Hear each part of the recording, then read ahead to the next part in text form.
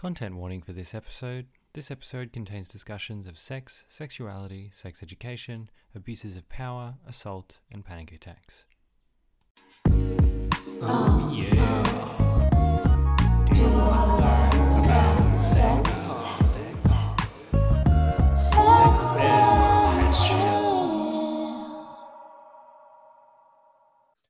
Hi, I'm Matt, I'm Mabel. And I'm Mitch.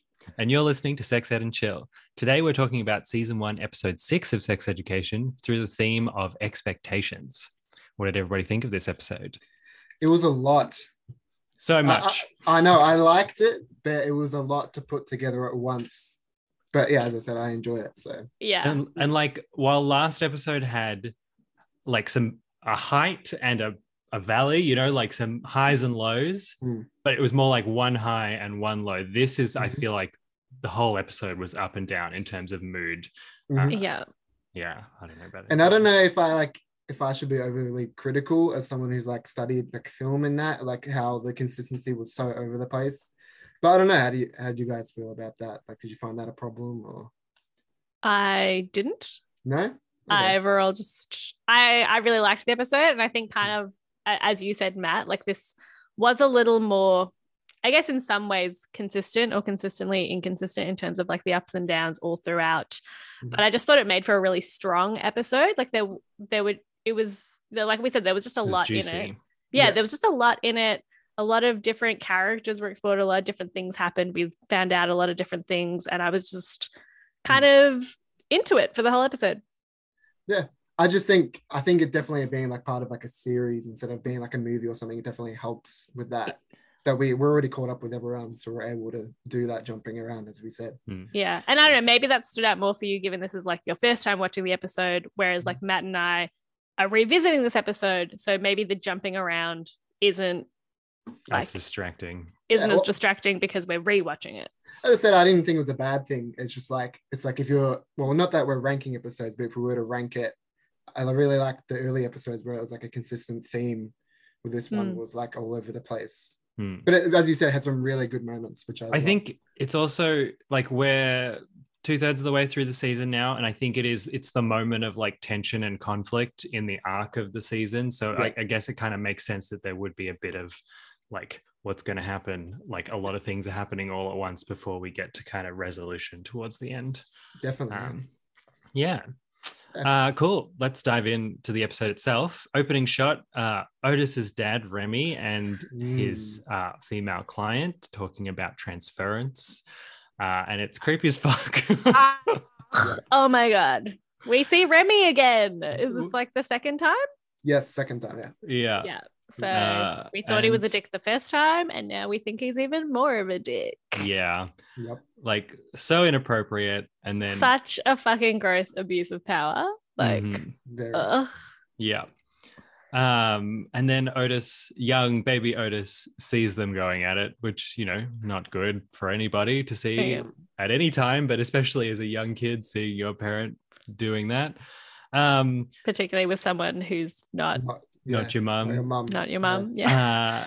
And then he has a conversation with his mother about it, and she does a really bad job of talking about this with him. And I get that she's going through a moment of trauma herself, right? Like she has to hold it together as she realizes what's going on.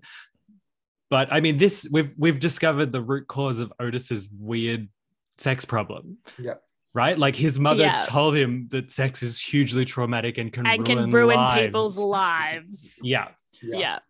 As a sex therapist, I expected more of her in this moment. I know. Like not only that part, like again, we've noted that she was going through something, but even just as a sex therapist, she goes through the definition of like sex being when a man puts his penis inside a woman's vagina. And I was like, as a sex therapist, surely like that's just not the definition of what sex is at all. Not at all. This is what I was going to bring up. Yeah. Yeah. Just disappointing on many fronts. I think like obviously we saw that Remy is like a terribly unethical, awful sex therapist. Yeah. But I think there were just like a few examples of which, and we've had this before as well, I suppose, but like Gina's clearly not like the perfect sex therapist. Oh no. Even little things like young Otis is like, does it hurt?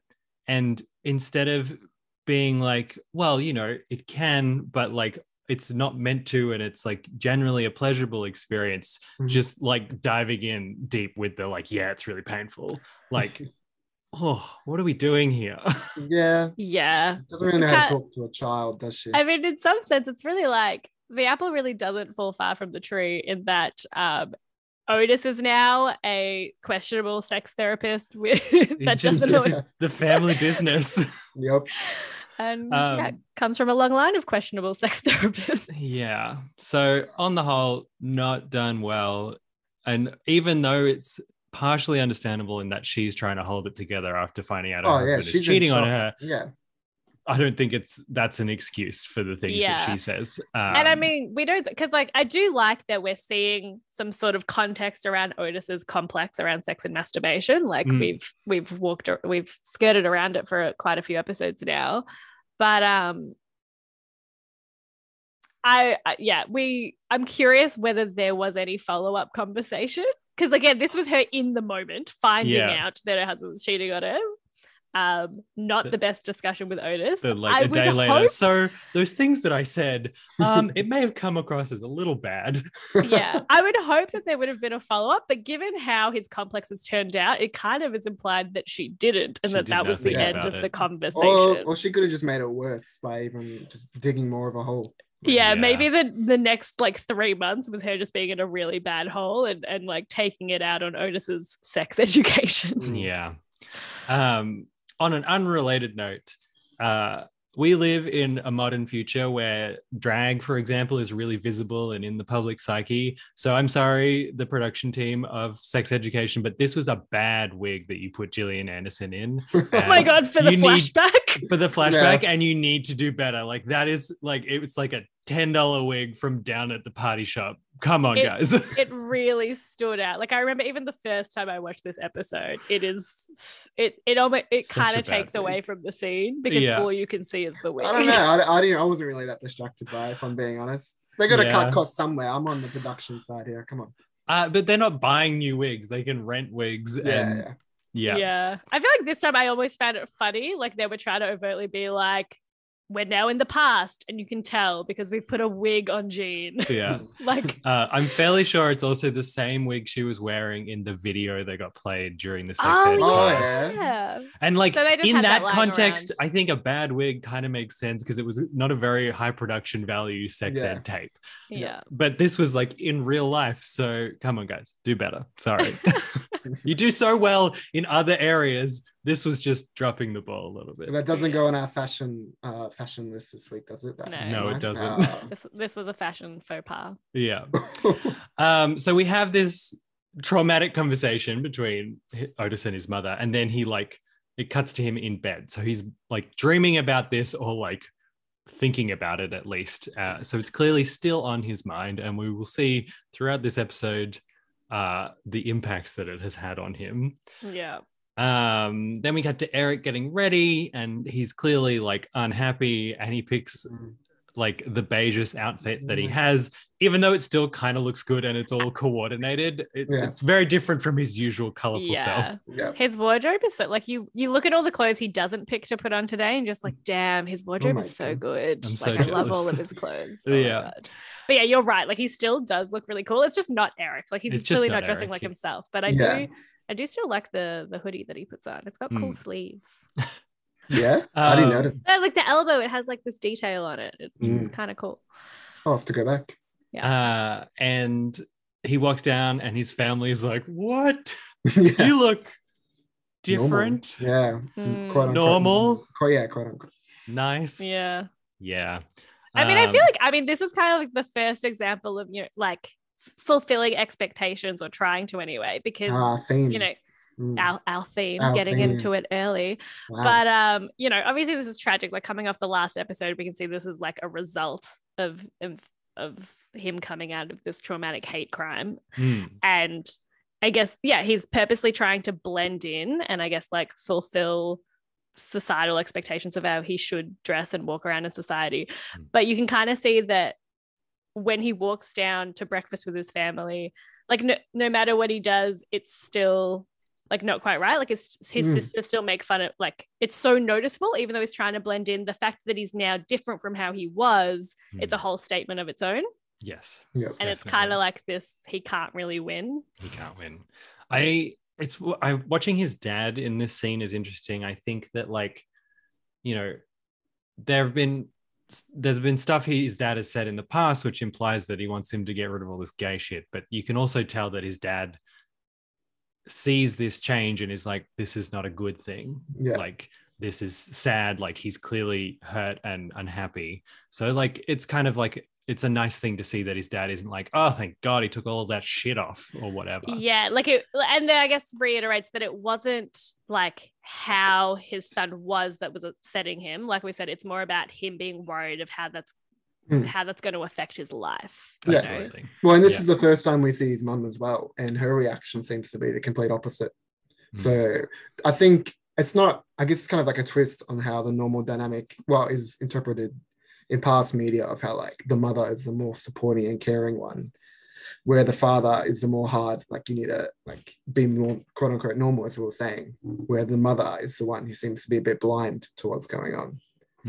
Yeah. I mean, I guess we just haven't seen much of her. Like, if we go off what we've seen, it seems like Eric just like talks to his dad a lot more than he talks to his mum. Yeah, I get True. I suppose in everything. this case his dad obviously has more context as well, because like his mum goes on to say, like, I told you that bike is dangerous, and so she's just like, oh, he's dressing different, he looks nice, his bruise is healing from that bike accident, like, everything's great. yeah. I mean, I feel like she's maybe a little unobservant, but you know, Or like Definitely. in denial, or in denial. That's I probably think more more likely. denial. Yeah. Then we cut to Otis talking to his dad on Zoom. He's got to give another TED talk, and then he's going to Vegas. He's just like, his dad is such a fucking dick. Like, I mean, just to your own Tell son, us how you like really he feel. clearly has such like this like fake smarmy persona where he just has to like be arrogant and brag about his like accomplishments or non-accomplishments or whatever, but it's like to your own kid, like it's just, it's such a distance between them, the fact that he puts on that persona to talk to his own child as opposed to having sort of intimate close conversation. It feels very performative. Like he uses the phrase like talk to your old man, which just feels very of fake. Like, talk to me, I'm here, I'm being the father in this 5-minute conversation we're having. Like, it's very gross. Which I think go. No, you go. No, I mean, I just think like in previous episodes, I think we heard Jean talking to Remy about how she was trying to like remind him to do the weekly chat with Otis or whatever, because it means a lot to Otis. So it sounds like clearly Remy needs a push, and it sounds like he's probably fulfilling his fatherly duties out of obligation rather than an actual desire to be close to his son. Yeah, for sure. It just kind of seemed like Otis was not eating it up for performance, but like he was definitely giving into it because he seemed to be enjoying opening up to his father.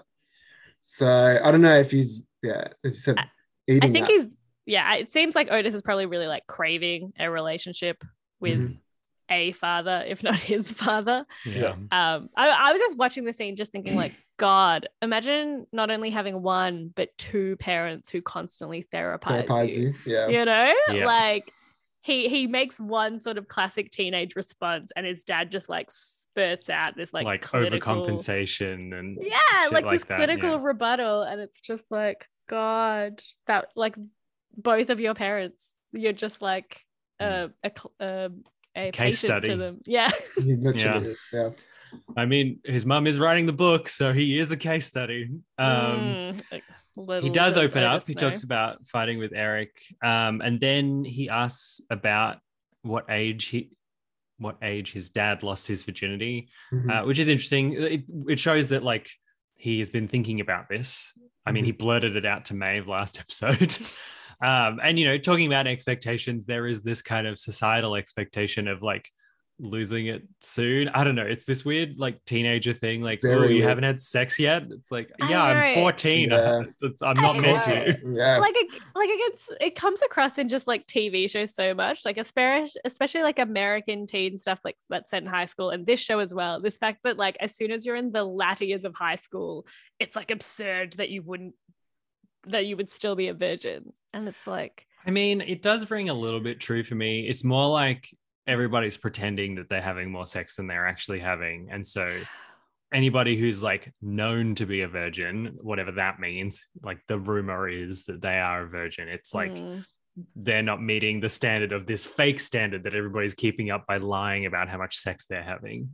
Yeah. I don't know. Well, I've even got like a real case scenario. Like I'm not going to name who or what, but recently I had a conversation with someone I know who's under the age of 18 or whatever, and he's coming into their final years of high school, and he tells me like that the goal, because I was in like a deep conversation, he reckons the goal is to lose his virginity before the end of high school.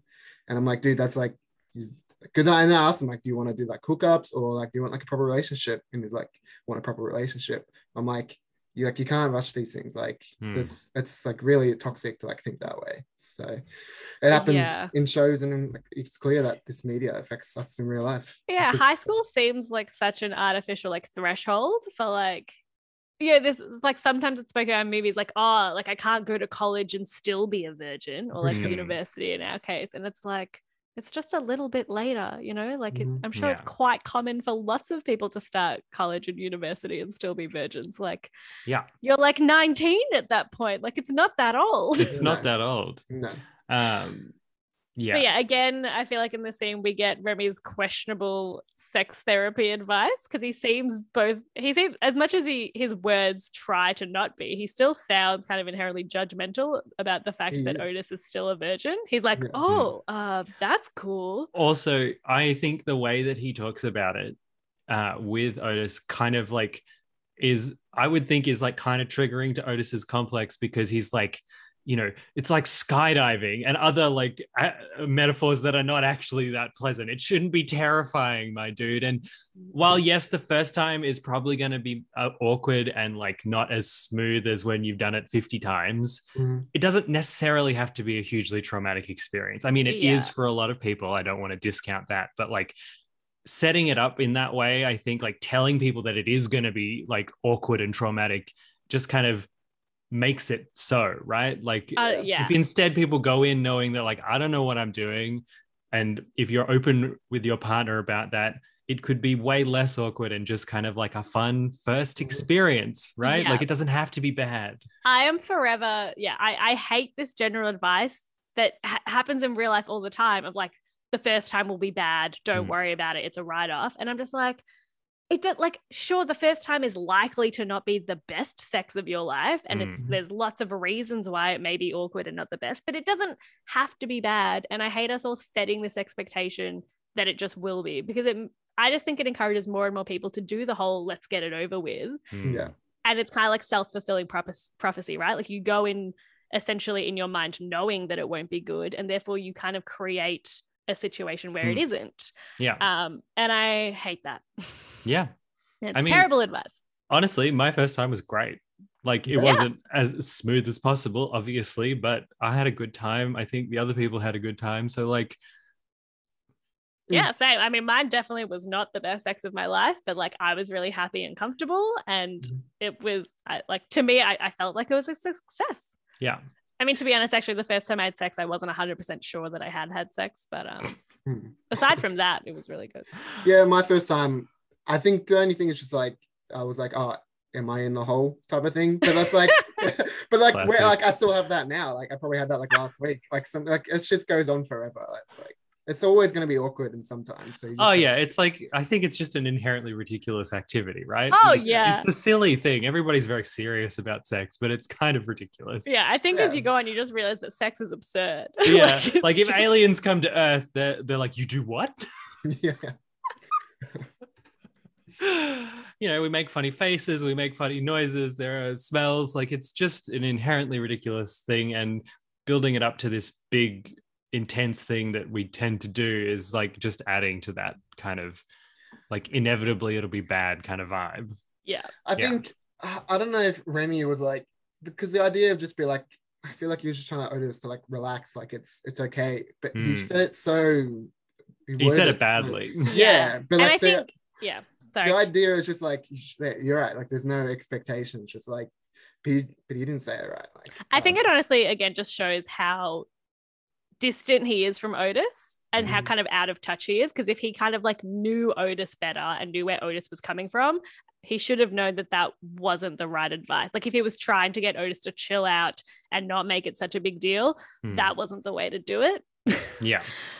Instead, he kind of like, he himself, he was like, oh, I think it was 2 days after I turned 15. Oh, what? You're still a virgin? That's cool, but just get it over with. And so Otis is like, so you might like, he was like, so you're saying I should just do it? Like my dad, this is the advice you're doing? He's like, yeah, just do it. Just get it over with. Which, terrible advice. Terrible advice. Like even just like, only if you want to. Like, you know, like just only if you want to. And you need to decide for yourself if you're ready. You need to think about it and be like, genuinely, are you ready? Like you might be like Lily, right? Yeah. Who we see later on is just like, I just want to fucking have sex, man. She's clearly ready. Yeah. But not everybody is in that kind of state of mind. And like, again, like as a sex therapist, he should just know, like if Otis isn't ready now, but continues to not be ready and avoid it for all these reasons that he clearly has, like that's a separate issue. Like that's not just a matter of like pushing through and getting it over with. He needs to like address those issues. Address the underlying causes that are making him not ready to have sex if he does want to. Anyway, terrible advice. Yeah, so just the first like 5 minutes of the episode, just not great for Otis in general. He finishes this call with his dad, and as he's leaving, his mum tries to therapize him on the way. It's like drive-by therapizing in the hallway. And then continues to violate his privacy as soon as he he like turns the corner and she's already walking into his bedroom. I know. She's like, oh, he won't talk to me? Well, he's around the corner, so I guess I'll go into his room now. Well, she was eavesdropping, wasn't he? Sorry.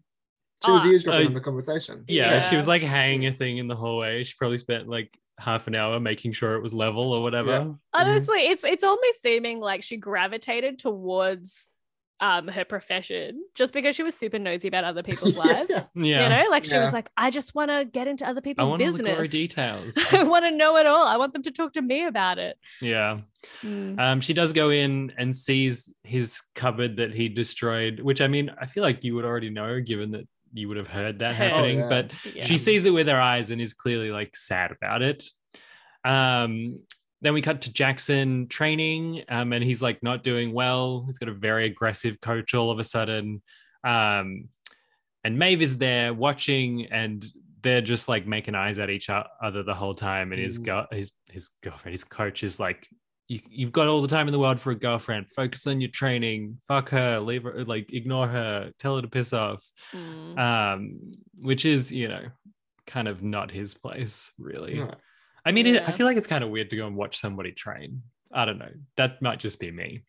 Yeah, I find like it is inherently a distraction, right? Yeah, I find it interesting. Like, I feel like there's a few glimpses where Maeve seems to just like take on sort of like stereotypical girlfriend role. She does. She's just, which kind of strikes me as odd for Maeve, but maybe part of her wants that kind of normality of a relationship. Like, she can just go there and support her boyfriend who's on the swim team. I also think that they've been going out probably for like 2 months now, given the amount of time jumps we've had. Like maybe she's gotten used to it, right? Like she's gotten used to it. He's like still here. He's not going to run away. She's like allowed herself to relax into that kind of relationship. It's also like, you know, it's somewhere to go, someone to be with, somewhere to go. Like aside from like staying at home alone in a trailer that she really seems to not like being at very much. You know, she can just go and do some homework in the seats and hang out with Jackson. It's probably just nice. Yeah, sounds nice. Then we cut to Otis and Eric arriving at school, and it's not good. Eric is very much avoiding looking at him, and he's clearly still angry. As Eric is walking in, Adam is like, suffering from boner, yeah? Woken up straight. We look shit. Which is an interesting thing for him to say on a couple of levels in terms of like implying that he didn't look shit earlier, which is kind of nice. It's like a backhanded compliment. Yeah, I know. It's this funny thing where like no matter what, Eric gets bullied by Adam, but it seemed like almost before Adam had like a certain like level of respect for Eric being who he was. And now it's like he's doing his standard bullying on top of like bullying him for not dressing like himself, which is interesting. But again, it kind of shows that Eric can't win with the choices that he makes. Yeah, no, he can't. Maeve and Amy have a chat in the hallway. Wants to talk to Otis about Steve. Top heavy Steve, as Top he gets heavy. referred to. Built Built like like- a chubba chub. Feel like a chappa chap. I should have worn my chappa chap shirt for this episode. Chubba chubs Yeah. are circular. I don't get it. No, Is it because because he's they're like hard? round on Skinny top stick. and skinny stick comes out of it. Big shoulders, Okay. tiny legs. Although I like the ice cream cone one. Makes more sense. Like, Oh, I was just gonna say that didn't make sense to me, but I think I was picturing a different ice cream cone. Now that makes sense. like a what were waffle you cone. thinking? You're thinking the little ones, like I was picturing like a Macca's like Yeah. soft serve cone. Oh. Okay, good. Then Anwar rocks up and is just a dickhead, as he likes to Always. be. Yeah. I think following on from last episode, we're really seeing Amy at the end of her rope with this friendship group. Mhm. Like, she's just like, okay, I'll take him for you. Yeah. And, Maeve is rightly pointing out, like, what the fuck? Why are you hanging out with these Yeah. people? It's curious actually, because like as we're about to get to and like discuss in this episode, like a lot of Amy's arc in this episode is about, doing something for herself and thinking about Mhm. what she wants and not just like pleasing another person, like in a Mhm. sexual context. But I wonder if that's sort of implicitly carrying on to other relationships in her life. Like this is Mhm. the ticking point where she realizes not only in her sex life, but in her regular life, she can just do things to make herself happy. I mean, God, I hope so, right? Yeah. Yeah. Then we go to assembly. Otis sits next to Maeve, and it's delightfully awkward because I the know, last time they saw each other, they very much almost kissed. Mhm. It made And- me remember that he had just like that the I'm a virgin blurt out at the Yeah. last episode. I'd kind of Yeah. forgotten until I saw their awkward interaction. And I was Yeah. like, lol, that's right. Yeah, it's pretty Yeah. good that they even have to like reference that. It's just good that you can just tell. I don't know, just good acting is what I'm getting Yeah. at. Yeah. I think it's more effective than one of those like previously. On Yeah, for, Yes. for sure. Yeah. Then we have the drum roll for the winner of the essay competition, and Fucking hell. it's Adam Gruff. To literally Everyone. everybody's surprise, Mhm. even Adam's, even Maeve's. Maeve was clearly like looking like hopeful that she was going to Yeah. have won it. I just like find it, that must be a really interesting point where you like accidentally wrote a better essay than your own essay for someone else. who was buying an essay off of you. Like, Yeah. yeah. It makes me think of that time I purposely wrote a job application for someone else, and then I tried really hard on that, but then I accidentally did like a shit application separately, and my shit one got the job, and the one that I What? tried really hard at didn't get the job. Yeah. Really? Oh, you need to tell me that story later. Yeah. Adam gets called up to read it aloud, and he clearly didn't even read it once before handing it in. So that's pretty funny. And Miss Sands, we've been referring to her as the teacher. Her name is Emily Sands. I actually looked it up this time. So Miss Okay. Sands Miss like Sands, turns around and notices that Maeve is like correcting Adam as he's trying to talk, and she's like, "Cool, I know Yeah, what's going yeah. on Oh, here." yeah. Mhm.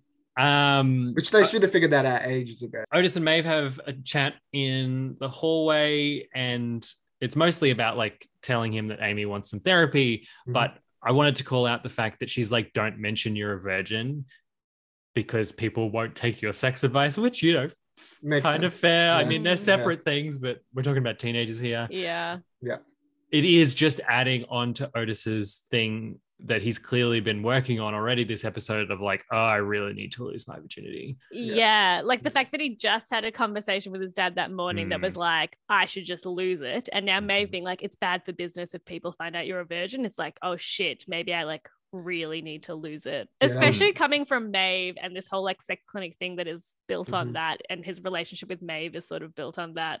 I Mm, feel like it's extra high stakes that he wants to protect that. for Yeah. sure. The nail in the coffin for sure. Yeah. Mm.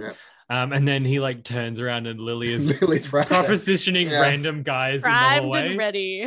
I mean, God. we were talking, was it maybe the episode before last about how Lily was only going for virgins, which was an interesting choice. I feel like she's now just been like, I'm just going to ask everybody. I know. She's See just what asking happens. everyone now. Still out. So she took our advice. She did. She was listening. Branched out. Hey, Lily, thanks for listening. Yeah, shout out. Give us a Um, like and a subscribe. yeah.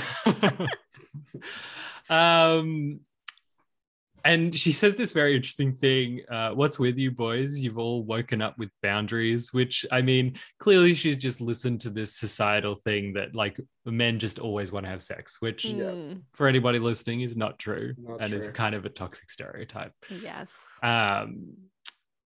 But then like Otis is like, all right, well, this is the easiest way possible for this to happen. I know she's interested. Let's do this. And she says, It's a human man with a penis. wow, that's great for my self-esteem. I know. But I do like her sign off. I'll bring the condoms, you bring the lube. Good. Organizing things. Everybody should be bringing something to this party. It's going to be great. Yep. And yeah, girls can be responsible for bringing the condoms. Yeah. I just feel like it's just such this weird hang up. Like, why should I have condoms at my house? You know, like I don't have a penis. You partake in sex. Condoms are part of that. Also, maybe he's only got one in his pocket and then it breaks. Yeah. Also, and you need another one, or you want to have sex more than once. Yeah, maybe when a guy comes over, you see that he's got some really shitty old condom in his wallet, and you'd rather use the one that you like that you have stored correctly. Yeah, 3 years expired, also been wedged in a wallet for those 3 years. How can you let a condom go expired? Like they have such long expiry dates. I mean, I feel like I've definitely had a packet that's sat in the back of the cupboard. I definitely have. Really? Yeah. I need to go check mine. Anyway, they've agreed to meet that night. It was kind of funny. He's like, so sometime this week, and she's like, tonight. And yeah. Inside Otis is probably like, that's very soon. Yeah. He was physically. I think. Then we cut to Jean and Jacob. Oh my god, Jacob. And it's like last episode they were both horny for each other, but they were playing it very cool. Jean less so. This time it's just completely unmasked. They're both just like, she's like breathing deeply to control herself. Like it's ridiculous. Oh my god, I know. It's like it's just palpable, literally palpable. And like when she opens the door to let him into the house, she kind of like walks forward into the doorway so that she has to press her body up against her. Like, it's insane. So much sexual tension. Even just like when she's like, can you possibly take a look at something else first? I know. It's just like pause laden. Vagina. Like... Yeah. I need my pipes checked. Like just put some bad 70s porno music in the background and it's done. Then they have an interesting conversation about hating your children, which I don't know. I have complex feelings about. So like you just like your son too. He does say your son is very angry, which he was very angry. He's a frustrated young man. And then he therapizes her, which I love as like a turning the tables. Do you always avoid questions like this? Like, yeah, get her. Do you like this, Jean? How's it feel? Taste your own medicine, Jean. Then we cut to Amy and Otis having a session, and I will say, like, up until now, when he has these like formal sessions, the first one is often bad. Like he's in weird clinical mode, but he is actually just talking like a normal person now. So I feel like he's getting better at this whole like sex therapy thing, which is nice. Yeah.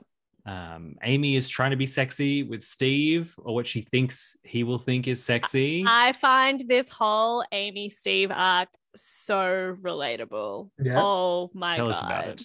I totally remember the first time I was with a guy and he asked me what I wanted in the bedroom, which was honestly quite late in my sexual career. I remember being quite old and literally having that moment where I was like, no one's ever asked me that before.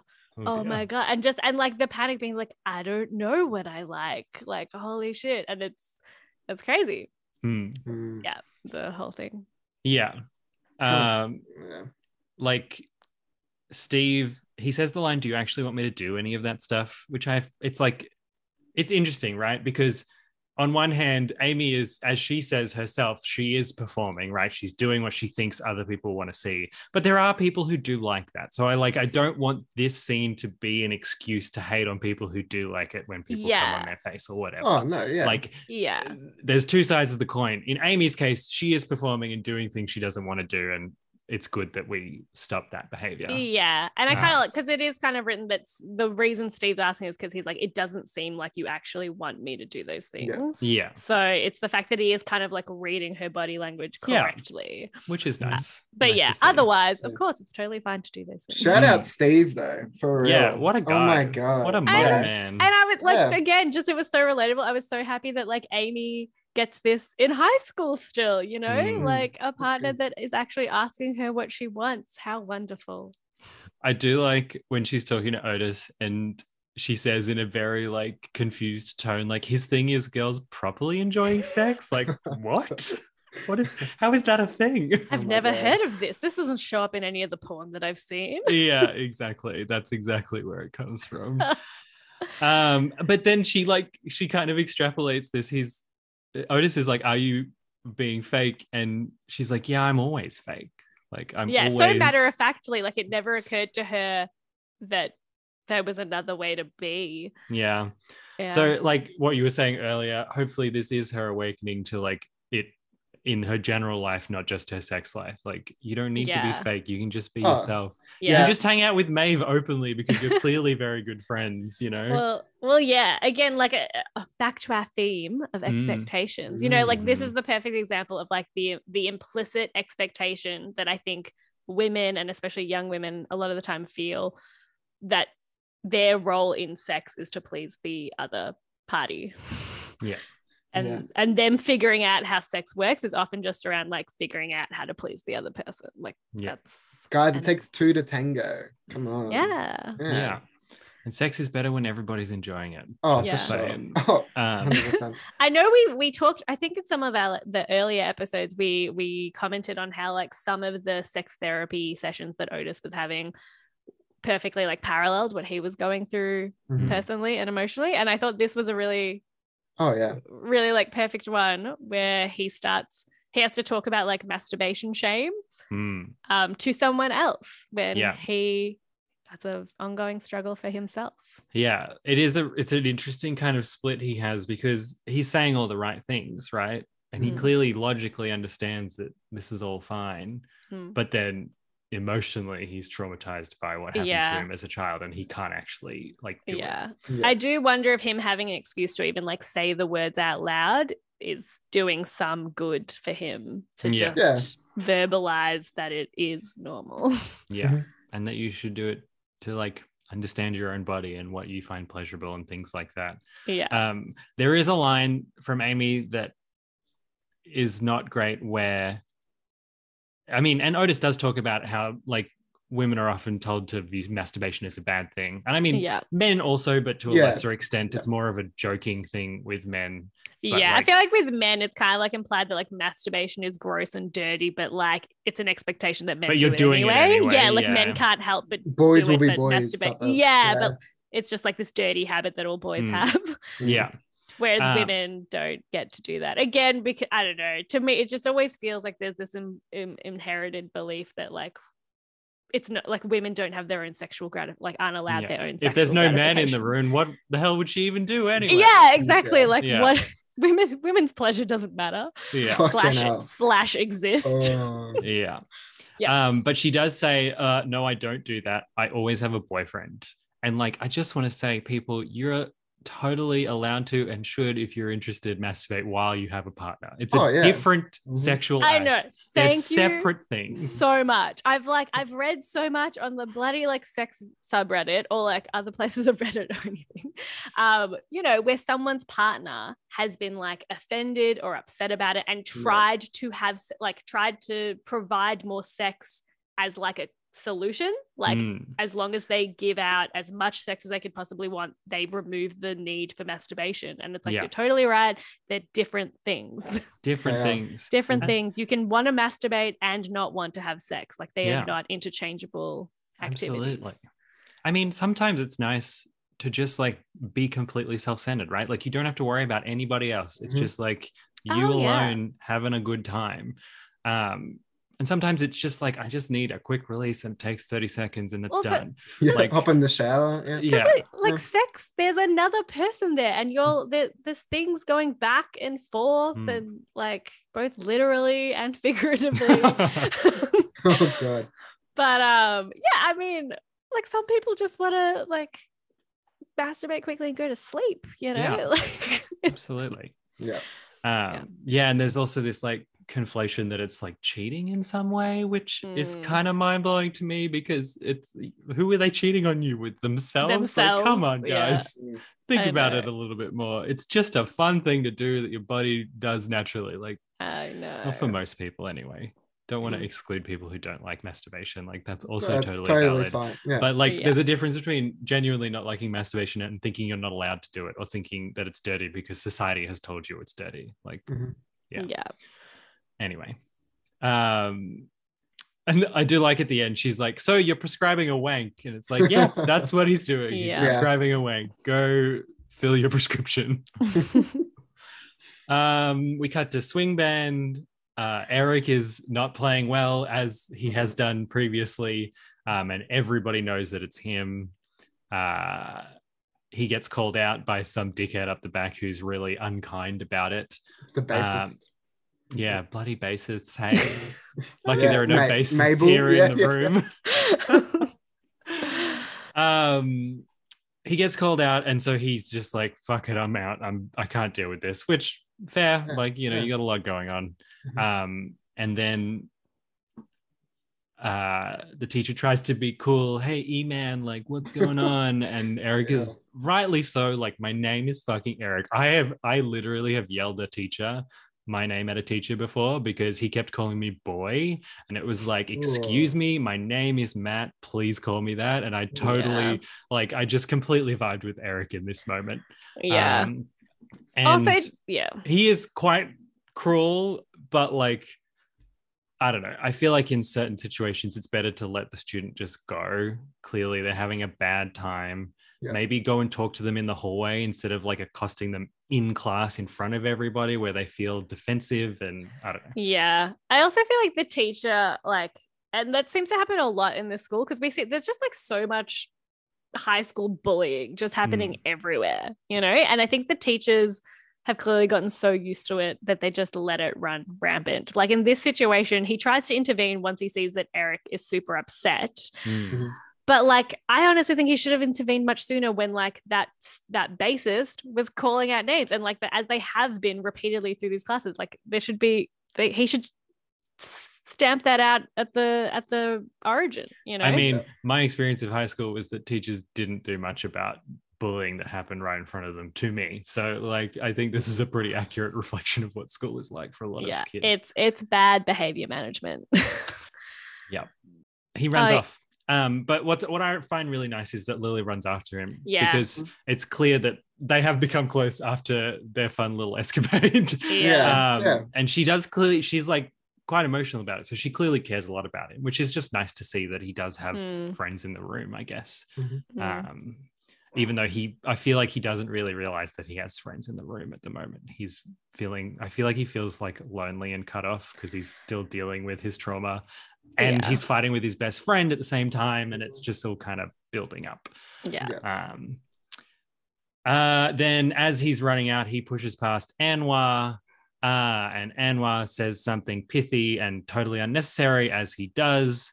And he punches him in the face, which I mean is a bad thing to do, but I totally understand from a feelings point of view. Like, that feels cathartic to a certain extent. It looks so brutal, you know. That was a good punch. And then he's like spitting up blood, and he looks so like Anna looks so scared. Shocked. Really, It's probably the first time someone's ever stood up to him, though, with all this shit talking and that. Like,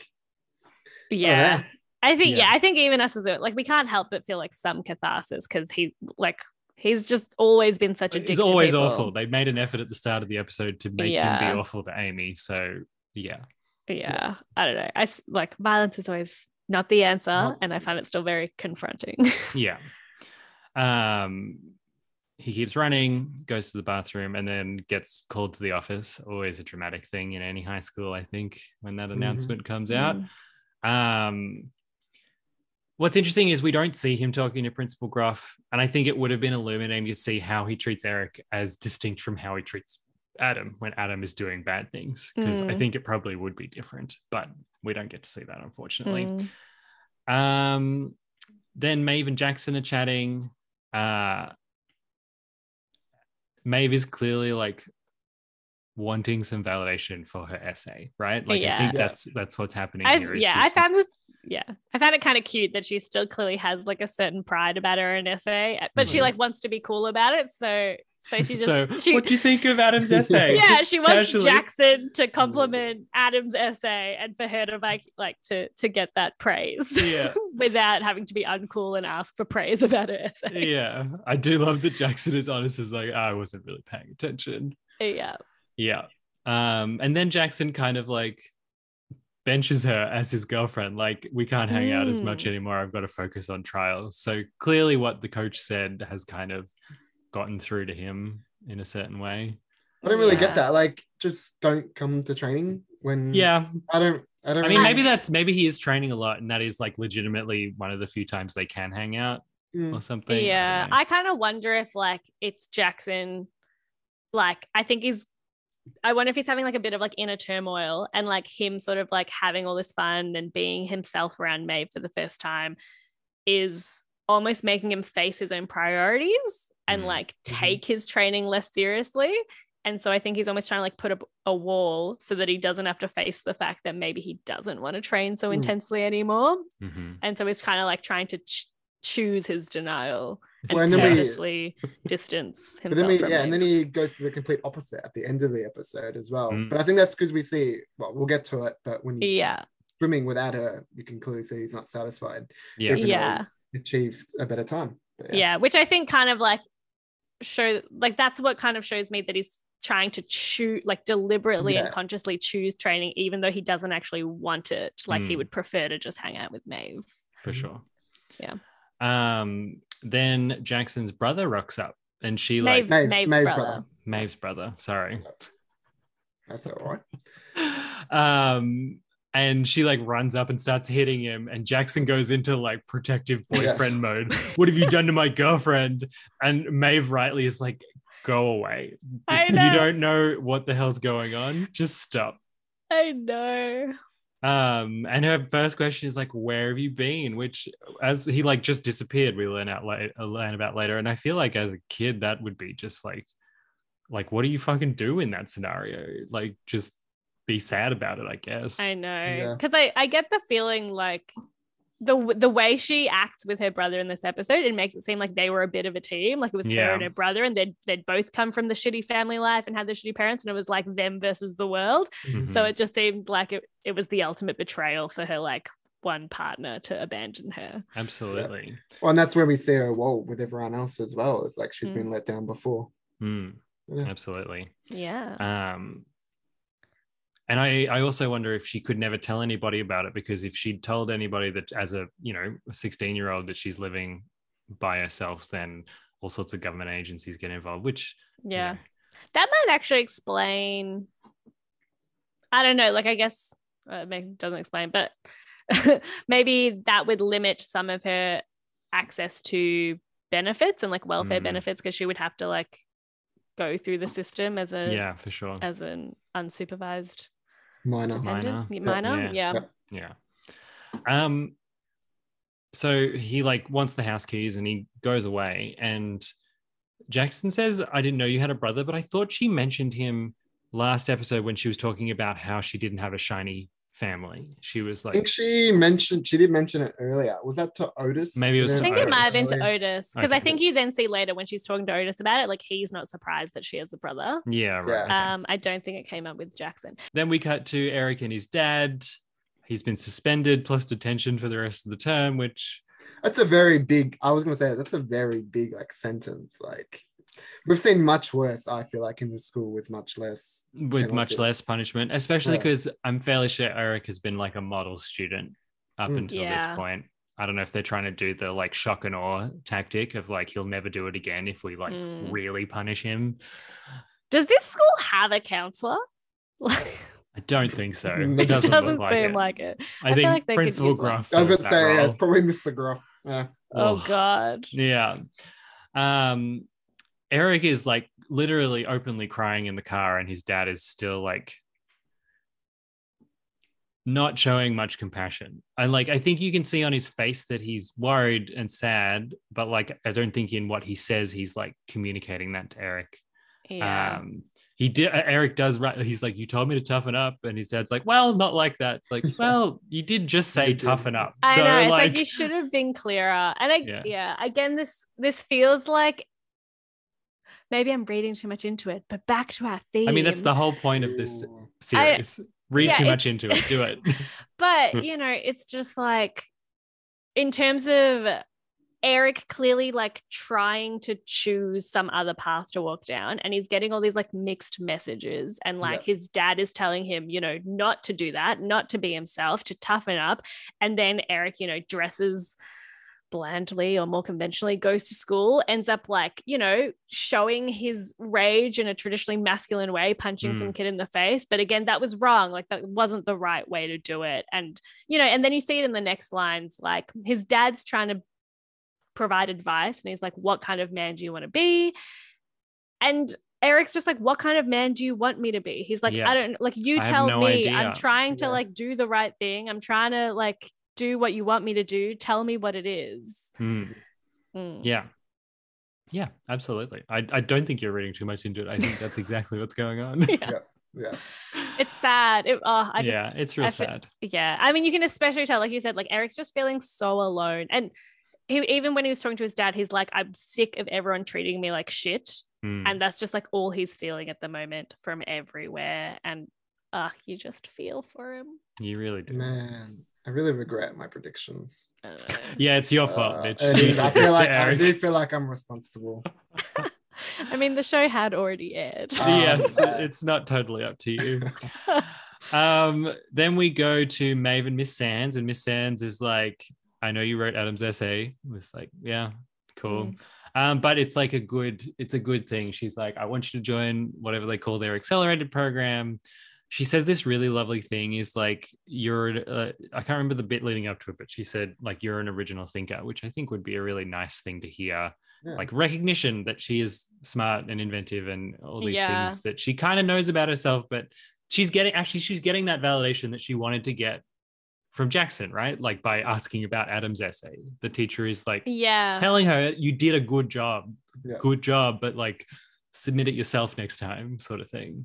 Yeah, I think the teacher says something like, Miss Sands says something like, a lot of people have acquired knowledge, but not everyone can come up with new ideas. Yeah, that's me. I'm all acquired knowledge and no new ideas. I'm all ideas and no acquired knowledge.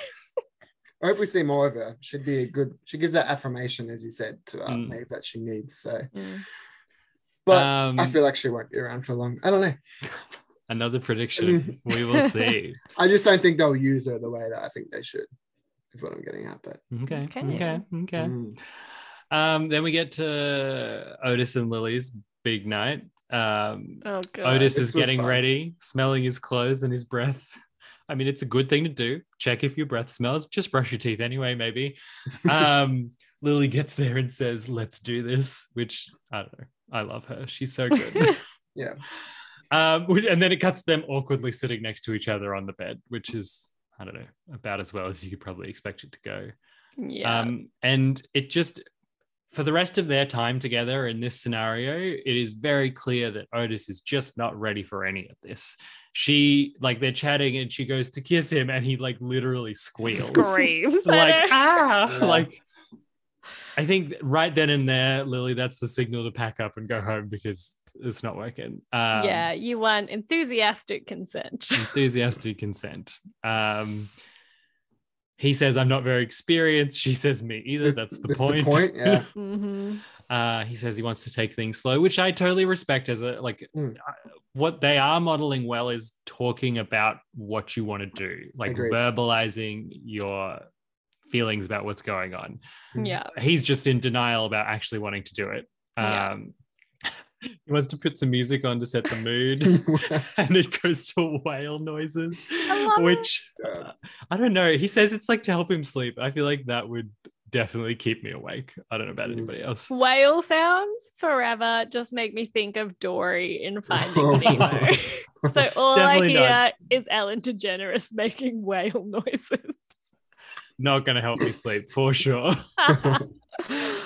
And then Lily gives us some fun facts about whale sex, which is always fun. The blue whale does have the largest penis in the world, and if you look up a photo of it, it is quite tall, taller than a human, which is 7 just foot. fun to think about. I think you could drown in their cum. Yeah, I wasn't going to mention that quote, but yes, she does say that too. And theoretically, you could. I mean, you can drown in a very small any amount of cum. liquid. Yeah. That's true. He says, I want to take things slow. And she says, exactly how slow are we talking? Because I'm good to go, which mad respect for Lily. Adam gets home and there's a surprise party for him, which is hilariously like over the top and shows that this may be the one bright spot in an otherwise pretty dismal schooling career, unfortunately. Yeah. Like they invited the grandparents over, there's cake, like we're having a legitimate party. His dad does not know how to give him praise. That's the thing I took away from this scene, is that like he can't say a nice thing to Adam. He's like, it's already been said, well done. It's like, that's not a compliment. You're avoiding giving him the compliment. Yeah. It comes across like clearly Adam has never been celebrated before in that house. And I feel like even though he clearly knows that this is unearned, it comes across like he's kind of enjoying a lot of it because he's just starved of praise and affection in that house. Like being celebrated and having nice things said about you for once, I think just must feel nice. Really good. Yeah. Or just feel kind of nice for once. And I feel like we see from his parents like the two directions you can go in that scenario. His dad doesn't know how to give praise and so does nothing. And his mum just goes ridiculously in the other direction and hosts a surprise party for him. I do love that when he walks in, his reaction to the surprise is like quite viscerally fearful. Like he's like, oh. I know. Because I mean, I guess he's not expecting it. No.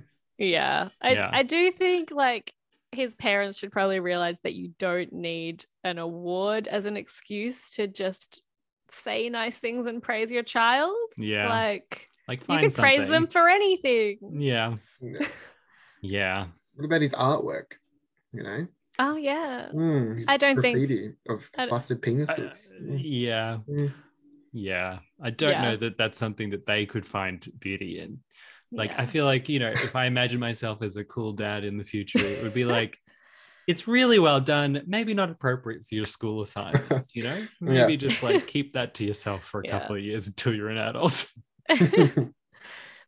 Maybe we'll see some like hectic character development and later on his parents will praise him for his dick pics. Maybe. Not on my prediction list. But... Not on your list. No. Then we cut to Maeve getting home and like panicking because she bumps into one of her landlords, but her brother has paid for rent, which I think she is surprised by. And like, I also get the sense she's also a little relieved. Like, well, I mean, if nothing else, I don't have to worry about rent this week. That's good. Maeve's brother is cooking pancakes, attempting to like smooth over the kind of friction. We learn that he has been gone for 4 months, which is interesting. He must have like left not long before the show started. Yeah. Given that we've had a couple of months of Maeve and Jackson going out, like it must have been relatively recent. So I mean, that always provides some interesting context to the inception of the sex clinic because it's exactly when she kind of realized she was going to have to start supporting herself, and she had just lost a family revenue stream, so it kind of makes sense. Yeah, she would need that all of a sudden. Yeah. He left because he was in trouble. She thinks he was selling drugs, but he says he was selling sneakers. Mark me down as skeptical.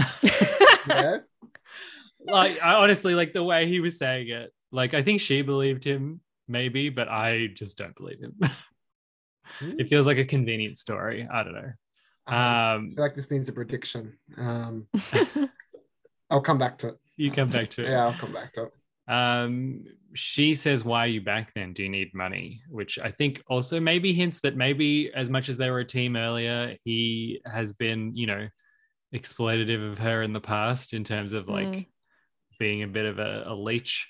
And then, he has to go and he does borrow money off her in the end, right? Yeah. But she does give it to him without kicking up a fuss. I mean, he did pay rent, which was probably more than $10. That's a good point, actually. Yeah. He did just like probably give up all of his money to pay the rent. Yeah, it kind of implies that he somehow had the exact amount of rent money and not $10 more. Yeah. Yeah. Then we cut to Amy attempting to masturbate, which is a fun scene. This is weird to say, but it's probably my favorite scene of the episode. It's a bit creepy to say, but oh my god, no. Rainbow unicorn undies on Amy. Amazing touch. And masturbation montage is great. So good. I love when she turns the hairdryer on, like maybe this will work. Oh my god, I love the music in it. Like it's such great. It's like 80s montage music. Yeah. I mean, would it have been too on the nose to have I Touch Myself be the soundtrack? Maybe, but it also would have been great. Yeah. I love it. I think my only qualm is that it maybe is a little idealistic of how this all goes down. Or maybe I just wish that had been my experience. I feel like as like a young teenager, I like tried this idea of masturbation. It was mainly like that first scene where she tries to touch herself and is like, no. Yeah. And then like fast forward 2 years before I try again. Yeah. I mean, I have a similar experience. I don't think it was 2 years, but I definitely tried once and I was like, I don't know what's going on. No. And then, a couple of weeks later, it was like, oh, maybe I do know what's going on. I think it took me a long time to kind of realize how much of it is like mental game and that like literal physical sensations without being in the right headspace just feel completely differently. And masturbation doesn't work without two sides of the masturbation fantasy coin. Yeah. Yeah. I do love that, like, she comes and then's like, I want a crumpet. Yeah. It's like, I want this generation's version of a cigarette after sex is just a crumpet. It's a very, like, Brit very Brit. Yeah. Then we go back to Otis and Lily, and they are laying on the bed holding hands, which is, I guess, progress from sitting on the bed holding hands. But Lily says, okay, this is too slow. We've been holding hands for 45 minutes. 45 minutes, my God. I think that's fair. Yes. Good to verbalize how you're feeling. I'm surprised that she put up with that for 45 minutes, I was gonna say, to be honest. Mm-hmm. Yeah. I mean, it might have been a bit of like hyperbole to really drive home about how not sexy this scenario is. Also, though, the music at this point had moved on to a different part of the playlist and it was like opera music or something, which again, not the sexiest unless you're specifically into that. Yeah. I just have a note here, like Otis clearly just doesn't want to do this. Like he just keeps being more and more obvious that he is not in the mood. Every time she suggests something, he's like, oh no. I know. Yeah. And then she's like going and he's like, no, like he clearly has this like determination. Like I need to do this. Yeah. And like he takes his shirt off.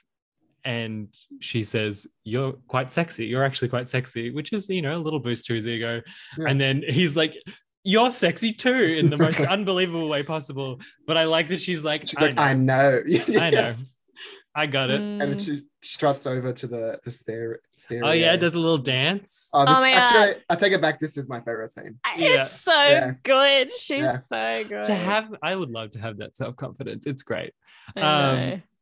She's like, squeeze my nipples, and he then proceeds to squeeze like the whole of the front of her boob. Like I know. Like, and in this very like crab claw kind of awkward, like, oh yes, do you like this? I like really didn't understand like what was happening. Like my only explanation is that the nerves have completely gone to his head because like he must know like some basic anatomy of like. And then you could see her nipples too, I'm just saying. So he had something to aim for. Yeah. The reason she goes over to dance though is because his Fantasy Friday music comes on and it's like Dungeons and Dragons music, which it was weird because I didn't notice it immediately. It felt like music that the show had put in as like dramatic music. I don't know what the right word is for that. Like not music that was in the scene, but like setting the mood. And I was like, oh, this is a weird tone. But then I'm like, oh, it's coming out of his speakers. It's like in the scene. Very funny. Otis cannot handle her dancing. Just like is like so uncomfortable. But no, then he starts dancing with her and he has his arms up and he's like doing like a little bit of a shuffle. Yeah. I know, but like kind of like wincing at the same time. Like, oh, what are we doing? I hate all of this. This is not working. Yeah. Then we have another Jean and Jakob scene. Ooh. He's like, I'm finished. Do you want to come and have a look? And then she pulls fluff off of him and he excused to touch him, I guess. And he says, are you going to sniff my head again? Which, hilarious. They talk about pheromones. I didn't actually look up whether this is a real thing. It sounds kind of fake, to be honest, but like maybe it's a real thing. Yeah, I really enjoyed watching Jean kind of, again, like apple doesn't fall far from the tree, like Jean pulling a classic Otis and like just spurting out scientific facts when she's in a nervous situation. Yeah. And then they finally it happens and they start making out quite aggressively. Very aggressively. They're like both keen. I think it's, I don't know, this is exactly how I wanted the Jakob kiss to go, kind of like animalistic, just like he's such a sexy beast of a man. Yeah. Then we cut back to, there's a lot of love going on in this house right now. Cut back, attempted love at least. Lily is like, she's like licking him and biting him and kissing him all at the same time. It's very weird. When she pulls back later, there is like visible moisture on him, which is just kind of too much for me. Yeah. If you're drooling on someone, it's probably a little much unless they're asking for that. Yeah, it's very like 0 to 100. And I think this is kind of a depiction of what I feel like a lot of teenage sex situations often end up as. Again, I'm like partially blaming a lot of media for this because sex scenes are always just like the throes of passion, you're like in it, and they don't really show how you get from like, they don't show how you get from like sitting on the bed next to each other, knowing that you've come here, decide to have sex, and then how you get to like actually being in the middle. Which is a shame, right? Because I feel like the first little bits, like the beginnings of it, they're almost the best part, honestly. Like the tension and the release of that tension. Yeah, and as you like slowly can get more comfortable with someone's body and like build up, actually. But I think Lily doesn't know that yet. Lily just dives right in. She asked if she can touch his penis, which is good. Consent, continual process. Yep. But that is clearly far too much for him. And he has a very bad panic attack, like a really bad panic attack. He says, go get my mum. Like, yeah. And then he kind of like blanks out and like goes to a flashback. Of his parents fighting, and it's like a direct result of the sex that he witnessed. And again, just like really reinforcing every negative thing he has in his brain about sex at this point. It's like, sex does this. This is what sex is about. Sex is about ruining relationships. Yeah. Never have sex ever again. I think this is the worst we see of Remy, where he's like clearly manipulating fucking Jean. And it's like, oh my God. I can't handle you when you like this. Oh, she's angry that you cheated on her. How dare she? Yeah. I know. He's the worst. He's the worst. He's like trying to accuse her of being like a crazy angry woman or something. Yeah. As though he hasn't done anything horribly wrong. There's nothing bad about what I did. I mean, aside from the cheating, it's also the super bad ethical breach of like the therapist stuff. Like it's just, oh my God, I know. So many levels. Actually, like, did she not report him? She should have. Yeah, like he should have had his license. I mean, removed. I don't know. Maybe that's not a thing. I mean, surely it's a thing. I don't know. Maybe there would have been something where like the patient would have had to like complain about it. Or something. Well, you could also think there's like probably like outside of like the professional side of it, like her relationship, like what would that mean with like the divorce? Like, would it get more ugly than what it should be if they just had like a more of like a mutual split? I mean, maybe she's really just thinking about herself and Romy at this point. And we'll get to the more complex stuff later. I just think even her as like a professional sex therapist, she should like also be concerned about the patient's welfare. She should, but like she should have been concerned about Otis's attitudes towards sex when she said all that shit to him. Yeah. So It's just we're dealing with a family of questionable sex therapists. yeah, Like absolutely. And like Remy runs away. He can't handle it. He like nopes out, and Yeah. that's like not the best thing to do. He strikes me as a coward with conflict. Like he would just leave. Yeah. And then Otis wakes up and everybody's like looking at him because he's just like had a panic attack and passed out on the floor. So fair enough. I do like that Lily is completely unabashed and open about what happened, because like I think my interpretation is she's worried about what happened and doesn't want to confuse the issue by lying. Yeah. Like we were trying to have sex and I think it was a bit much for him, which is a funny way of phrasing it. Yeah. I also get the feeling like she has no other way of being other than just Open No, and that honest. is- Yeah, stating that's just her everything who she is. matter-of-factly. Yeah, that is yeah. Lily. Yeah. Yeah. And we love her for it. Yeah. So good. We cut back to Maeve and Sean, and he says, "You're not really dating Action Man, are you?" Which is interesting. I wonder if he's seen the guys she's dated in the past, or he just like, I don't know, has an intuition about what her type is or something. I don't know. Yeah, it made me wonder if they have a sort of like the same, just like family vibe of, I guess, of like where they sit in the social status ladder, where she originally was like, why would someone like Jackson ever date someone like me? And he is also like, we're not like those people. Like, why would you date one of them? Yeah, that's a good point. He says something like, he's nice, is he? And Maeve's like, yeah, he's a really good guy. And her brother looks kind of confused, like, what's going on? I don't understand what you just said. So I don't know. I don't know if more of that will come up. It was just kind of an interesting interstitial scene. Like I found it also interesting. She doesn't really list much about Jackson's personality. She just lists his social status. She's like, he has a good family, he's good at school. She doesn't say like he's funny, he's loyal, or anything like that. So again, could that just be showing us that? And I mean, we also know from last episode that like the good family thing is like not necessarily true, in that his family is like going through a crisis at the moment. So I mean, maybe she just meant that it's like a good supportive family who are there for each other, but like I almost got the sense that she was trying to make him look as good as possible to the brother. Right. Okay. I don't know. I think I was kind of reading it more like Mitch as well. I think I think it definitely comforted her when Jackson opened up and showed his like vulnerabilities and like showed the cracks in his perfect family life. But I think she probably still sees them all as like relatively good family, like relatively good things. And I did also kind of, when she was listing those things to her brother, I was like, yeah, that is strange. Because first when she just said he's nice and her brother was like, oh, he's nice. That's 100% me. I've had so many people ask me about people that I've been dating and they're like, nice isn't a real adjective. Like, what are you talking about? And I'm like, now I'm kind of more like, I think nice is a perfectly good reason to date someone. Like, why wouldn't you want someone who's nice? What more do I have to explain?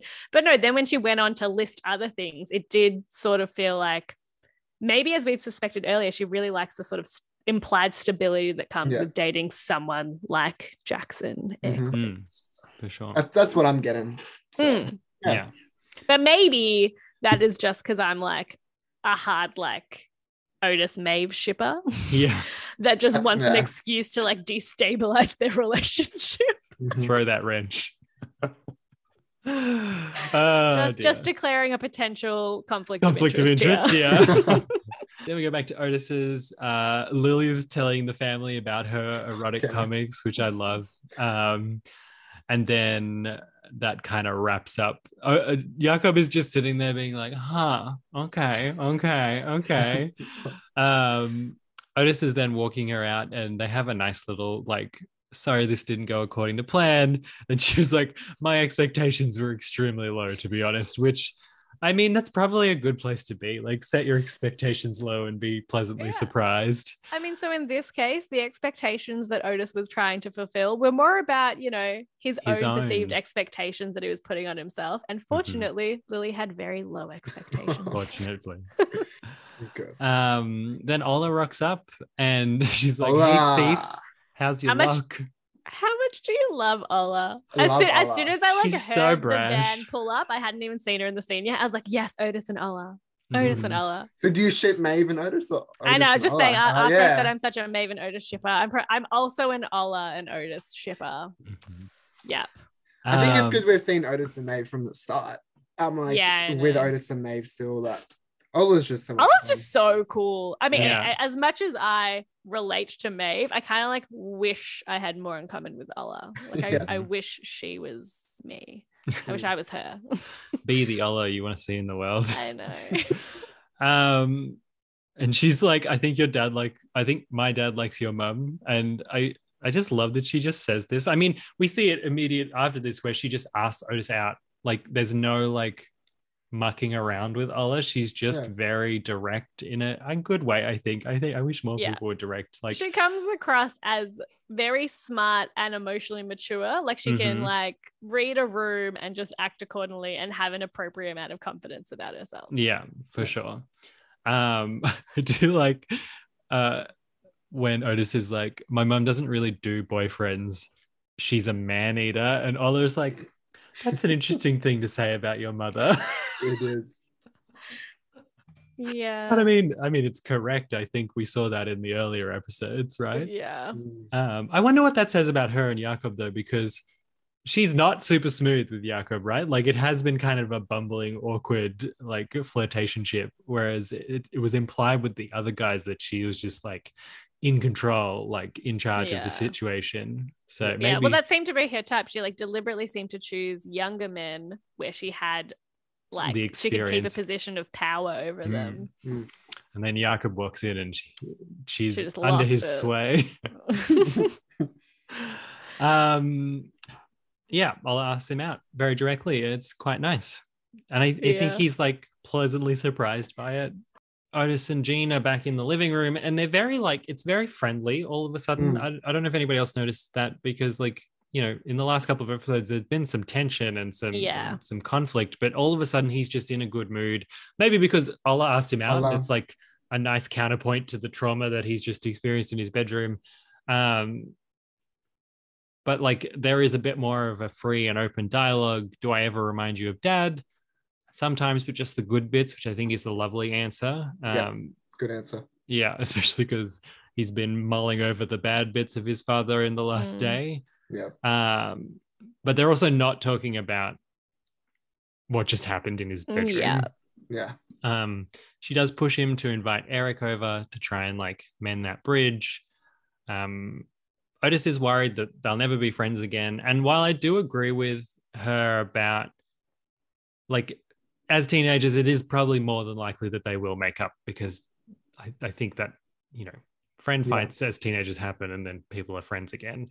But I don't know how anybody else felt about the line, like telling him to keep trying. Yeah, that seemed pretty toxic to me. Just like, I'll keep pushing the issue and then I mean, I don't know if I would go so far as to say it's toxic, but I do think that it is like, it's worth thinking about what that message is like when somebody is communicated to you that they don't want you around, to keep pushing sometimes is inappropriate.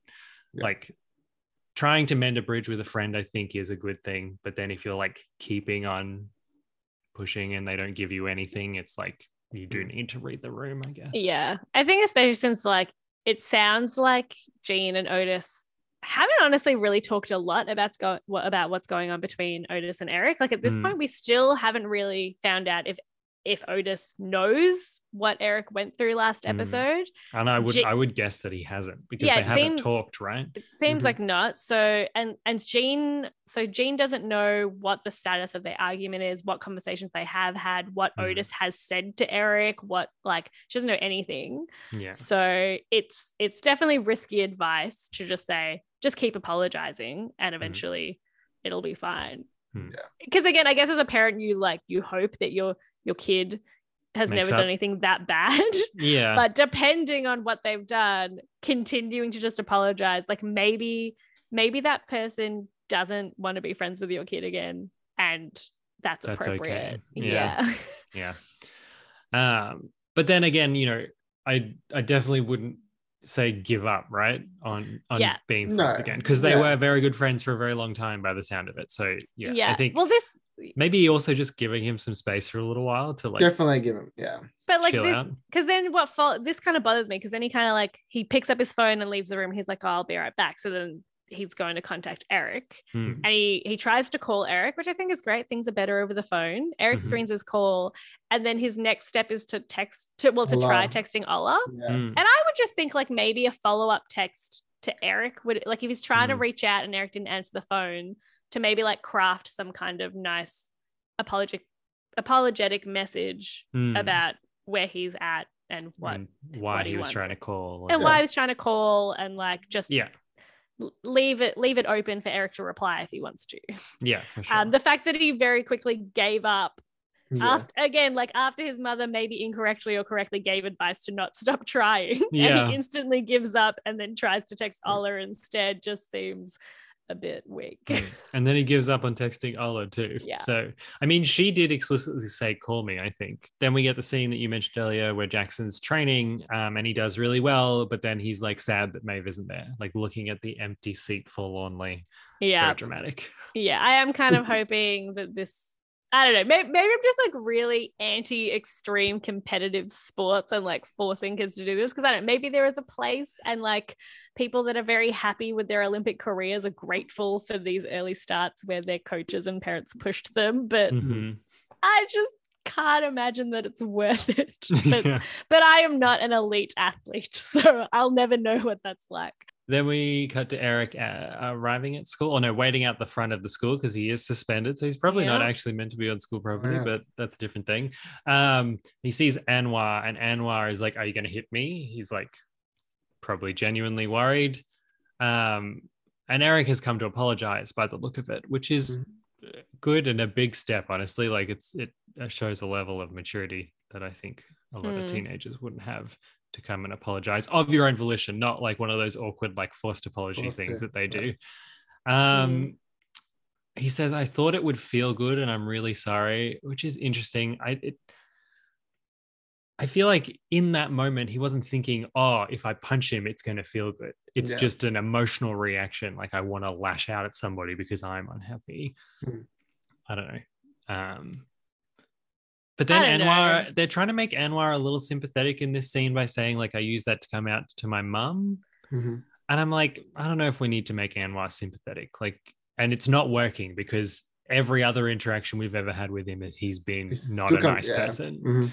Yeah. We kind of talked about that last week, that we're like, I kind of predicted that they were going to try to show us a bit of like what their home life's like, although we haven't seen it yet. They do talk about it.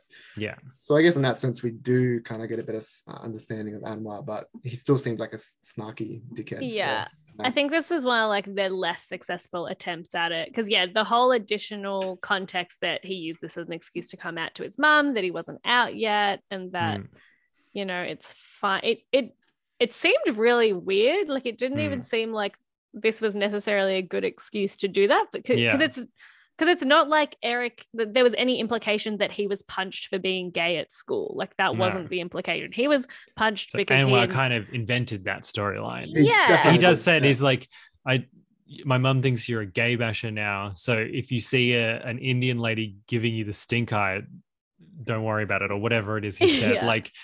He kind of invented this story, which is which is again just because like, I mean, what actually happened was like, Anwar is an incessant, horrible bully at school, and someone finally punched him because of it. Which again, like, I don't condone violence. He didn't deserve to be punched, but like the fact that like Anwar is just like such an absolute and total dick to people all the time, and he's surprising it hasn't happened before. Exactly, and he stands on this pedestal as though he's untouchable, as though he can do whatever he wants and there's no consequences. And again, I don't think the consequences should be violence, but like, why does he think that there aren't consequences? Why does he think that he can just keep punching people figuratively and not get any sort of comeuppance? And then he takes that and he says to his mum that it's because he was gay. And it's like, no, it's because you were a dick. It almost strikes me as like it was A, he wanted to come out, but B, he was looking for sympathy. Well, yeah, exactly. Which is Definitely. kind of dickish again. Like, sure, like I'm happy that he was able to come out to his mum and it was a positive experience, but it's kind of like he technically wasn't. He was the victim in this case. He was punched, but he added more sympathy points to Yeah. himself, Yeah. which again just comes across as Anwar being a dick. So maybe this is good. Like maybe they just kept his character consistent. Anwar was a dick. True. He responded to the situation as the dick that he is. Yeah. And all is right with the world. Amy talks to Otis in the hallway looking slightly disheveled Oh my God. and very relaxed. Oh my God. She walks around like drunk, like she's just She's on having a a high. great time. Yeah. I do love that she's like, I know exactly what I want. And I'm like, good for you, Amy. Amen. Yeah. I think I'm Amen, mostly sister. just jealous of her transformation this episode. Like it was not that easy for me. And she is just up. She's just a master beta. Yeah. A master. She is the master. Yeah, so good. Maeve is watching Adam get photographed with his trophy for the essay comp. And Otis rocks up. Amy is apparently now calling Otis the Pleasure Master. Which is funny given everything that's happened with Otis this episode. Yeah. They talk about her brother being back, whether that's a good or a bad thing. Otis says, I really liked your essay. And she's like, you've not read my essay. And he's like, no, but I heard it. It's like, it's good. This is what Maeve wanted Jackson to have noticed. Yeah. This is the outcome of that first scene that didn't happen because Jackson is kind of oblivious. Yeah. But Otis did notice because he's in love with her. I know. You see like a few things. The fact that she because like Jackson actually saw her, obviously very different situations because she was caught off guard. Her brother was there and she obviously didn't want to talk about it. But she's never mentioned to Jackson that she had a brother and she still didn't want to talk about it in that moment for a variety of reasons. But then you get this scene with her and Otis and she openly tells Otis that her brother is back because they have that closeness and that relationship and that trust, and she can talk about that, and Otis can recognize her essays. Again, I'm shipping super hard. Yeah. I do like the line as they're like walking away. He says, the trophy should be yours. Don't give it away next time, which I think is good and feeds into what happens next where she goes up to Miss Sands and says, yes, tell me about this accelerated program. And Miss Sands is like, nice, let's do this. It did feel like a direct result of Otis's comment. Then Miss Sands goes to talk to Principal Gruff about Adam's essay. And she says he didn't write it. And he pretends to be surprised at least. And she says, did it sound like Adam? And he says, are you suggesting I don't know what my own son sounds like? Which is such a defensive response. I know. I thought he comes across super defensive and it would be extremely uncomfortable. And I thought she handled it perfectly. She handled it very well. Handled it very well. And just like continued to speak factually. Yeah. Again, somebody just really knocking on the door of his denial, being like, hello. And he like sends her away. I've got an appointment. But is clearly he needs time to process this information because it's now unambiguous. And I think part of it is also he now knows that somebody else knows. If he suspected before, he's had confirmation, but also the embarrassment that his son has like illegitimately won this thing. Amy and Steve are getting together again, and Amy gives him a very detailed list of instructions, which I love. You gotta be careful though. You don't want to get stuck in a rut with the one thing that gets you off. I know, and I also feel like to me anyway, there's still like a bit of a learning curve. Like once you know what works well on your own with yourself, that's not like a one-to-one translation to what works with a partner. For sure. So she may find that her perfect routine that she worked out the previous night may not work exactly the same the next night, even with herself, because it can be different a lot of the time, but may not work with her partner and she'll need to figure out something else. But I mean, at least she's probably more open to things now. Yeah. And, you know, she's aware of the pleasure that she can have. And so she'll be able to more correctly identify when it's not working for her. I know. Because like she hasn't really said it, but I wonder like, I wonder if all of this was also linked with whether she's actually ever had an orgasm before during sex. Like that wasn't really mentioned, but often goes hand in hand. I mean, on the statistics, probably not. Yeah. Especially So- the guys that she's been dating.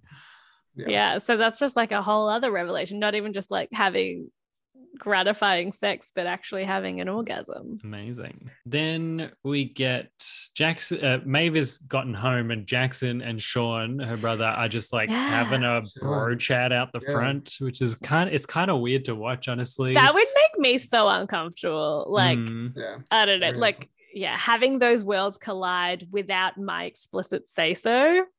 Maybe that's a me thing, but I would be extremely uncomfortable. Well, yeah, she didn't seem very comfortable, did she? She definitely didn't seem comfortable. Yeah, that's because Maeve and I are spirit animals. Yeah. It's kind of disgusting that he made her go get them beers. Like, she's like, oh, before you go inside, get us some beers. Like, yeah.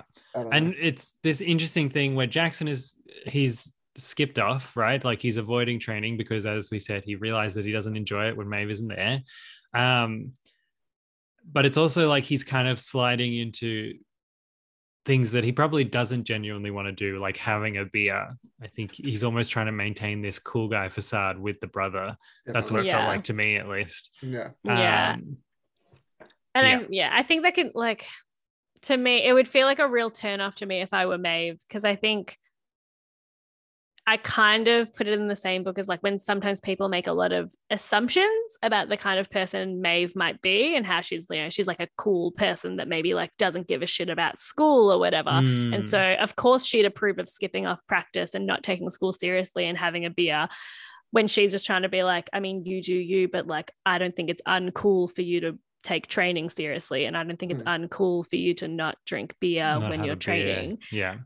So, she's not trying to tell him what to do, but I think it comes off, I don't know, I'd be really annoyed if she can see that Jackson's trying to be cool and maybe trying to do things that he thinks she'll think is cool when they're not things that she thinks is cool. Or even worse, what her brother will think is cool. Ew. So Maeve goes inside ostensibly to get them a beer, although it looks like she's not actually doing that. She's just like going through her shit. She picks up a jumper, smiles at it, and then smells it, and then is like, oh, what am I doing? And puts it down, and we see that it's Otis's jumper because he has a little embroidered name tag. I love that all of his clothes have labels on them. Yeah, interesting moment, because unthinkingly she smiles when she sees his name and then smells it and is clearly taking comfort from that. But then has a moment of like, oh shit, what the hell am I doing? Jackson's outside, my boyfriend, the guy I'm meant to be in love with, who I'm not actually in love with. Yeah. I mean, I think the timing is very important. Like, just as Jackson's done something that's not super impressive, then she remembers positive things about Otis. Yeah. I think timing can be very dangerous when you're comparing people because it can skew your perspective. I personally, I don't think I've ever had the desire to like smell anything of my crush. Am I alone? I feel like I've never like gone out of my way to smell something, but if I catch the smell of something, it's like a nice thing. Yeah. Like if I pick up someone's jumper and it's like got their smell on it and I smell it, it's like, oh, that's nice. But I'm not like not creepy thin man from Charlie's Angels with the hair thing, Oh god. That's the end of the episode. End of the episode. Favorite scenes, people? What are we thinking? Mine was Lily's little dance she had going on with Otis. Yeah. I'm gonna go with Amy's masturbation montage as both just delightful and aspirational. Just to be different, I'm going to say Ola and Otis's little interaction where she asks him out. I think it's just it's like a counterpoint to the dramatic thing that just happened to him, right? Like it is a nice, normal, emotionally healthy experience where everybody's boundaries are respected in the right way. And he like leaves smiling, which is nice to see after something that could be like another trauma to add to the list, right? Like you could walk away from that being very embarrassed that your mum saw the aftermath and all this sort of thing. So that'll be my vote. I think sorry, go. Well, I just think like nice and normal is such a good way of describing, I think, how Ola makes us feel when she's on the screen. Should we all say our least favorite character at the same time? I think we all got the same one. Oh, I don't know if it's easy this. Oh my God, you'll Right? realize surely. Yeah, Matt. Once we say the name. I mean, think I we- assume I'm on the same page. I think as so. Mitch. Yeah. Oh, yes, I think so. Is it Remy? Remy. Yeah, Remy. Yes. Remy. Okay, cool, yeah. Yeah. He's such a. I did fucking forget jerk. about him for a moment. Yeah, no, yes. I was Yeah. like, no, you'll agree, Matt. Don't worry. Yeah. And then most favorite character. I think Amy was really fun this episode. She's probably my favorite. I mean, this is kind of left field, but I'm going to give it to Jakob. You, I you just- love her, Sure. Jakob. You do. We He love a was- Jakob in this house. I loved getting that kiss scene from him finally. Yeah. Yeah. Yeah, I'm gonna go with Ola to match with my favorite scene. I think Yeah. Ola was great and a force for good in Otis's life, a healthy, emotionally healthy person for him to interact with. Cool. Yeah. Fun. Let us know what you thought, who your Yeah. favorite character Yes. was. Yeah. Yeah, were we too harsh on Remy? I don't think so. No. No. No. Not harsh enough. Eric should punch him in the face. Yeah. Mm. I don't condone violence. Also, when we upload these, we always put a poll up, and it turns out somebody did vote on one of our polls, which is very exciting. One person, but we'll get there. Okay. So we asked the question whether noughties Kate Hudson or 90s Julia Roberts, and it's 100% vote for Julia Roberts, which I think is the right decision. Yes. So Agreed. please jump on. It's on Spotify. If you're not currently listening on Spotify, jump on and vote in our latest poll. Yeah. Can they go back and vote in previous polls? Or They do close? expire, Okay. unfortunately. Oh, So you might have that's missed right. out on. Yeah, well, get in quick for the Get in first quick. one. Stay alert. And if you're liking what you're listening to, give us a subscribe. It does actually help get it out there. Share it with your friends if you want to. Send us a message. Send us a comment. message. Yeah, Yeah. we'd just Yeah. love to hear from you. Anything. Yeah, Yeah. feedback, what you like about the show. Yeah. Just say hi. Yeah. Just say hi. Yeah. We'll say hi back. Yeah. Cool. Alrighty Awesome. then. Yeah. Thank We'll see you next time for episode 7. Bye bye. Yeah. Bye-bye. Bye.